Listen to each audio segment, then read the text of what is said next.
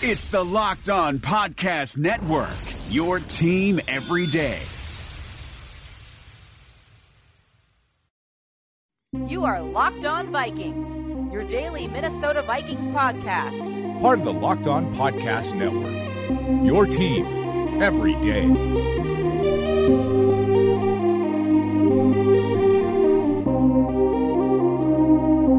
Locked On Vikings Friday edition on the Locked On Podcast Network. Sage Rosenfels, former NFL quarterback who writes for The Athletic and TheScore.com, is the co-host. My name is Sam Ekstrom, at Sam Ekstrom on Twitter. Quick public service announcement. Brad Hader, Locked On Rams, doing great work over there in L.A. I appeared on his show last night.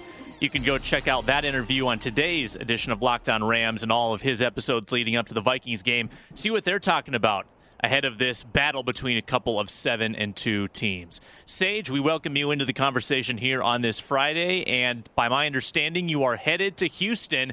You have a big Ring of Honor ceremony for a former teammate of yours this weekend. Yes, I will be hopping around the Lone Star State this weekend. It's Andre Johnson weekend in Houston. He's actually the first member of the Texans organization be inducted into the Ring of Honor, and I'm lucky enough to have played with Andre. So it's the Texans homecoming weekend, and should be a lot of fun. And then right after the game, I'm actually going to fly to Dallas and catch that Dallas-Philadelphia Sunday night football game, which should be a great game. So really looking forward to this weekend. Yeah, I think we're going to make that Dallas-Philadelphia game part of our confidence meter picks because that's going to be a big one on Sunday night. That's awesome that you're going to be there. Quickly back to Johnson. What kind of teammate was he? Was he hyper-competitive? Was he more the quiet type? A lot of times you see with those elite receivers, they've kind of got that brash attitude. Where did he fall in that category? Well, it's interesting. The wide receiver position, they make them all differently, and Vikings fans are used to Chris Carter and Ahmad Rashad and obviously Randy Moss, Hall of Fame and Ring of Honor, great receivers and all very vocal. All those guys like to talk. Andre Johnson did not. He talked with his play. He was a big physical receiver. He was fast. He ended up having great hands. He really worked on that part of his game. He played, and he had a very high level of perfection and excellence that he just sort of the way he did everything. So he was a great player and great teammate, and he's sort of the perfect representation of what you're looking for in a football player and a teammate, and now he's going to the Ring of Honor. I'm trying to find out who Houston plays here. What's the opponent? That's a good question. Somebody asked me that yesterday. Being that Houston I think they're 3-6 and pretty much out of it at this point. I'm not really paying attention to them, too much. And Deshaun Watson is hurt, right? So yeah. These are not highlights that I'm into. So I'm not really interested in the game at all, and I don't even know who they play. Looks like the Cardinals. Texans hosting the Cardinals. So Tom Savage against Drew Stanton. Yippee! Yeah. I want to pay $200 a ticket for that. I hope they let you in free as a ceremony guy. That's the best part. That's the best part, yeah, of course. Fantastic. Well, how about another former teammate of yours, John Sullivan? He is the new Rams center this year. A lot of people didn't think he had much of a career left after that back injury forced him out of Minnesota. He lost his job last year. He found one in Washington and then moved to L.A., where Rams fans are totally infatuated with this guy. He's 32 years old. He's the second oldest guy on the team, but he seems to be really helping solidify that offensive line, as we've discussed. What are your memories of John? And obviously you played with him in Minnesota when he was sort of earlier in his career, approaching his prime. Well, it was John was one of my favorite teammates. When I first got traded to Minnesota, he had been a sixth-round pick the year before. Maybe 2 years before, I think just a year before. So, Matt Burke was just the legendary center of the Vikings and had been there for so long. So this was really, there was a lot of pressure on Sully, as going to be a starter. So, we immediately went to work on, he was very, anal about, the quarterback snap and not fumbling and being perfect and shotgun. And he's one of those guys that worried about all the little details. And then obviously, once Favre stepped in, that was just a a whole eye-opening experience for Sully, and Favre and Sully got along great. I mean, because John's so smart.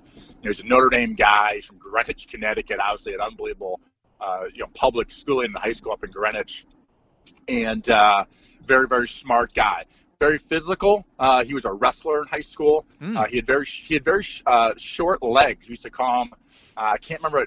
I think Kyle Rudolph had some sort of nickname for him, but he had very short legs and actually fairly long arms and sort of a big torso. So really the perfect body for a center. Sort of squatty. Can get underneath pads and has great leverage. So he was tough and he was smart. And I was concerned about that back injury as well. Back injuries can be the end of a career for offensive and defensive linemen, but he has recovered from that. And back then he was a young guy out of college, and now he's married with a kid or two. So life has changed a lot for John Sullivan. I'm really happy that he's had a nice career. Yeah, it's good to see him land back on his feet. I would love to hear the short legs nickname if you can muster it up. If it's appropriate for air, maybe it's not. Maybe that's why it may not be. I think I'm forgetting it on purpose. Yeah. Okay. Well, maybe off air we can discuss that. But John Sullivan, he's the guy who's going to be calling out the defenses, helping out Jared Goff. What kind of advantage is it for Sullivan, who's probably looking at a similar defense to what he was accustomed to seeing here in Minnesota? Hasn't changed too much. Do you think that's going to really help Goff identify what the Vikings are doing? Yeah, it'll help out a lot. And the thing is that the Vikings don't do a lot of exotic things defensively, so it's more of a physical matchup than a mental matchup. And I think what that McVay system, which is very similar to the Kyle Shanahan system, which I played in, is not super complicated in a lot of ways mentally for offensive linemen. They have some really precise rules, and really whether it's run game or pass game, and they don't expect a center to make a gazillion calls, like Peyton Manning's center back in the day. So. I think John going from a complex system, which when Favre was running it here in Minnesota, Favre was designing new protections. It seemed like every single week, and you had to be really on your toes. So I think he obviously is well smart enough to help out Goff in anything in the passing game, and but he can really control everything up front and just let Goff do his job as a quarterback. Hi, this is David Locke, the CEO of the Locked On Podcast Network. In this crazy, unprecedented, and unnerving time, I know we're all living our lives a little differently. I thought we had some of our sponsors over the time that might be able to help you out. So we've reached out to them to get you specific offers. Postmates is giving our listeners $100 of free delivery credit for their first 7 days. Start your free deliveries, download the Postmates app, and use the promo code LOCKEDONNBA. Anxiety, stress, need something to calm yourself down? The Calm app is available for you. 40% off to our listeners at calm.com/LockedOnNBA. Stuck at home, want fitness? Echelon Fit has been a sponsor of ours, and you can go to echelonfit.com/LONBA. And if you're looking to add some new knowledge and get a little smarter in your free time, Masterclass, or at least your time at home, masterclass.com/PER is offering 15% off. If you missed any of those, go to lockedonpodcast.com/offers. That's lockedonpodcast.com/offers. Thank you very much for tuning in to Locked On Podcast Network. We hope to be here for you to give you a relief and respite from all the other news. And thanks very much. Be safe and practice your social distancing. You wrote a big feature article for theathletic.com, which drops today. I'm assuming it's already out by now. You talk about the quarterback situation and the Goff versus Keenum playing his former team. And then you get into how to stop Todd Gurley. And I thought that was definitely the most intriguing part of this because Gurley's a beast. He's one of the few feature backs still left in this NFL. He's probably going to go over 1,200 or 1,300 total yards in this game for the season, and he's still got almost half the season to go. He's having a great year. What do you think is the key for the Vikings to put the stopper on Todd Gurley? Well, Chad Greenway, he and I talked the other day, and I quoted him a few times in the article. He really discussed, what you have to do with these zone defenses. And I actually heard Chris Collinsworth made a great point last night. He said, on these zone runs, if you see a lot of defensive linemen down on their, have been cut or they're down on their knees or whatever, on the back side, that's where those big cutback holes are. And so that's going to be a real key for these defensive linemen. And sometimes that, penetration is great, But sometimes penetration, you might get out of the gap, you might get reached by an offensive lineman, and then there's big cutback lane holes. And so Gurley's a fantastic back. He's a big back. He can do it all. He can catch it. And obviously he's an excellent runner, averaging almost 5 yards a carry this year. So that will be, according to Chad, that will be number one. Take away their strength because if they can't run the ball, then they can't do their play action nearly as well. So they stop the run, force Goff into some third and long situations. As a young quarterback now, the Vikings can try to come after him. I want to talk about X factors in this game as well, and I've got a couple of them here, and I hope I don't steal one that you have. But number one, Pat Elflein, the rookie center, going up against Aaron Donald. Donald might be a top 5 player in this league. I talked about this a bunch with Brad Hader on Locked On Rams. Donald is going to be testing that interior line. And not only is Elflein going to have to be fast, but he's going to have to be strong. He's going to have to hold up. Donald is a massive human being, and the Vikings have some relatively undersized interior linemen. So whether it is Easton or whether it is Elflein, Berger to some extent, they're really going to need to dig their heels in and keep Donald out of the backfield. And then one more for you. Flipping the sides of the ball, the Vikings linebackers are going to really have to tackle Todd Gurley in space. He's got some of the most yak yards on that team. He's great after the catch. He's a bulldozer to bring down, and they really like to get him in space. Even though he's kind of more your prototypical between the tackles type, he's very good in the passing game as well. So Vikings linebackers against Gurley, Elflein against Donald. Probably should include safeties on that, too. And as you said, it's not like, and Gurley can make you miss, but he's just so powerful that a lot of those yards after contact are just 3, 4, 5 yards of sort of breaking the tackle and lunging forward for more yardage. And I really like your point about Aaron Donald. The interior of the Vikings offensive line, this is going to be a huge matchup for them. And the Vikings have done well running the football as of late, done well protecting their quarterback. And Donald is just a beast in there. So the concern is if you double too long on Donald on runner pass plays, that lead those linebackers, flowing over the top for a lot of tackles. So that is if you want to talk about matchups of the week to look at the interior defense or offensive line and Aaron Donald on defense. And a quick point, too, on the safeties tackling Gurley. Andrew Sendejo has not practiced the first 2 days of the week. So unless he is active today at practice, he's probably not going to play. Andrew Sendejo has turned into the finisher. He flies in there. This is how he got suspended for the Mike Wallace hit, but he flies in there late. He finishes off guys. He's a really strong physical player and a good tackler. His replacement, Anthony Harris, is not quite as astute in tackling. He's not as big, a little more frail, and he has good speed in coverage, but he's not fantastic at getting those big guys on the ground. So that could be a big X factor in this game. You're right. That's a great point. We're going to pick the game. But we're going to go through our other picks of the weekend first, using our confidence points. So here's the update on the standings. You lead 580 to 490. You're up by 90 points. You're up by 1 game in the overall picks standings. Why don't we pick Philadelphia and Dallas first, the non-NFC North game? Whose turn is it to pick first? I can't remember. By the way, I won last night's game and you lost it, correct? Am I already up? Last night? Well, technically we didn't put confidence points on. Oh, gotcha. I'm falling back on the loophole there. I thought I said 80%. Oh, did you? We'll have to re-rack the tape and we'll have to... Don't worry about it. We'll just take that as a one loss. So the Philadelphia, I like Philadelphia in this game. I would say 80%. Obviously Dallas playing at home, but I from what I've read, Tyron Smith, the left tackle, not playing, Ezekiel Elliott not playing. That to me is too much for this very, very good Philadelphia ball club.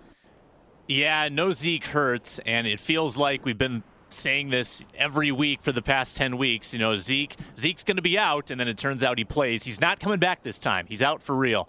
I also am going to take Philadelphia, but I'm not 80% confident. I'm more like 60. And I honestly think Dallas could have won this game with Zeke, and maybe they still can, being at home. Big primetime game. Sage Rosenfels will be in the house. Maybe they'll be propelled by your presence. But I'm gonna go with the Eagles at 60. How about the Ravens at the Packers? I'm going with the Pack. I think the Pack they're not out of it yet. And I probably said 2 weeks ago their season's done. But Hundley has played fine. He hasn't played great, but he is. It seems like playing a little better every week. And this team is not as bad as the Bears, that's for sure. So I'm going to take the Packers in this one at 75%. 75 to the Pack. You're really putting big numbers on this. I like the aggressiveness. I just can't stand watching Ravens games either for some reason. I don't know why. I don't know. So I think I'm going to go with the Pack. I'm looking at their schedule right now. They played a lot of ugly games. They beat Miami 40-0, but sandwiched around that, a bad loss against Minnesota and kind of an ugly loss against Tennessee last week. So this is another frenetic team. Can't figure them out. They've got, these 2 shutouts this year, so the defense has potential to be good, but the offense seems to go to sleep now and then. At Green Bay, doesn't feel like a great place for Flacco to succeed. So I will also go back with the Packers. The Packers have betrayed me basically every week. I picked them when they lost, and I picked against them when they won. I'm going to go back with them at 65 against the Ravens. Next, we've got the Bears here somewhere. Yeah, Lions at Bears in Chicago, where the Bears laid an egg last week. Lions are favored by 3, and they try to really stay in this division race. And if they win this game, then they head into Thanksgiving with a really great opportunity to pull back in the race with the Vikes. What do you think about this one? Are they 6-3 or 6-4? What is their record? They're 5-4, so they're 2 games back of the Vikes. Okay, but they do have the tiebreaker because of the win as of right now, correct? Yep. So I'm going to go with. I think the Lions are a better football team. I think I bet you they win this game by 10 to 13 points. So I'm going to go Lions 80%. Well, I'm going to do it. I'm going to be reckless. I'm going to go with the Chicago Bears. I'm still waiting for the big bust-out game from Mitch Trubisky where he throws for 270 and 3 touchdowns. I don't know if he has it in him. I don't know if this offense has enough weapons to produce that. But I'm going to say that they get it going on the ground against these Lions at home. Maybe the big turning point for Mitchell Trubisky. Or maybe I'm just trying to, get some separation from you here. So I'm going to go with the Bears 55%. I'm being conservative with it. At some point, when the Bears end up being out of the playoffs, which they're getting close, I'd like to see in the last couple of games, in particular if it's a good weather game, to just let Trubisky be go a lot of no huddle, shotgun, empty, that type of stuff, and just say you're going to be the point guard on this thing.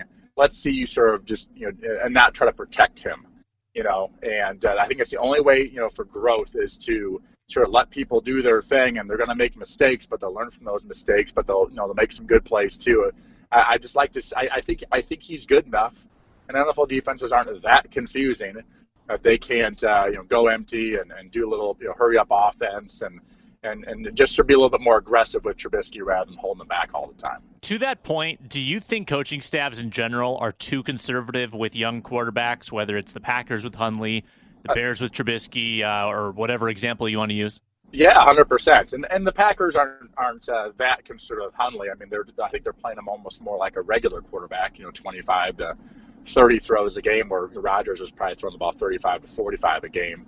But Trubisky, they do. They get worried they're going to make mistakes, and somehow that's going to rattle them. And they're going to be having sort of this David Carr career, which is not what people are looking for in a top 5 pick. But I think a lot of times you got to let those players. I mean, Peyton Manning his first year, they went 3-13. It was a dumpster fire, but they just kept throwing it with him, and at the end of the season they were still throwing with him 35 times a game. And next thing you know, you've got this quarterback who's got all this experience and made all these throws and made all these mistakes, but he learned from them and ended up being a first ballot Hall of Fame quarterback. Yeah, well, Jared Goff is also proof that you can fail your first year and still bounce back and be a competent quarterback in the NFL. He was 5 TDs, 7 picks, and 0-7 record last year. And now look at him, he's 7-2, and he's taking on the Minnesota Vikings on Sunday. Minnesota is favored by 2 at home. So what that tells me is that the bookmakers in Vegas, they actually like the Rams, but they give the Vikings those 3 points for being at home. So what do you think? Minnesota, LA, let's make the pick. Minnesota, LA, I like the Vikings on a last-second field goal by a point. And I'm going to go by a point, and I feel 100% confident in it. How about that? Wow, 100. I don't think you've given 100% confidence to any game this year. Wow. Why not? Well, you think I feel 100% confident in this game? I don't, but I'm going with it. I'm going to take the plunge. Well, yeah, it is a gambling exercise here. You got to get points somehow. I made the pick last night on Locked On Rams, and I will echo it here today. 24-21 Vikings. I don't know if it's going to be last second. I think it might actually be a late defensive stand on Jared Goff as he drives and tries to win the game at the end. I think Minnesota either forces a turnover on downs or sacks him on fourth down, maybe gets a pick. I think he makes a mistake when that crowd is at a fever pitch. He's never experienced an atmosphere like he will experience at US Bank Stadium on Sunday. Confidence-wise, I'm going to go 80% Minnesota. Should be a great game. Yeah. Should be a great weekend. Yeah, well, you'll have a couple great games this weekend in Texas, and you'll have to catch up on the Vikings after that, and we will talk about it all on Monday about your big Texas tour. Are you still going to be in Texas on Monday? I will. I'm going to stay there and do my writing and radio shows and podcasts and things off from Texas and come back on Tuesday. So really looking forward to the weekend. All right. Have a great time. He's Sage Rosenfels on Twitter, at Sage Rosenfels18. Read his stuff at thescore.com and theathletic.com. My name's Sam Ekstrom, at Sam Ekstrom on Twitter, Locked On Vikings, and the Locked On Podcast Network.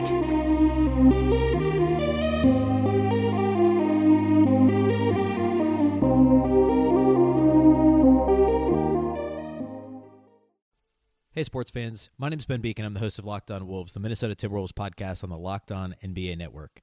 The Wolves might be in the middle of what's turned out to be a pretty miserable season, but there's still plenty to talk about. From the aftermath of the trade deadline to looking ahead at what moves Gerson Rosas and the front office might be planning for the summer, to the possibility that all-star snub Karl Anthony Towns could go off on any given night, it's still going to be a fun spring.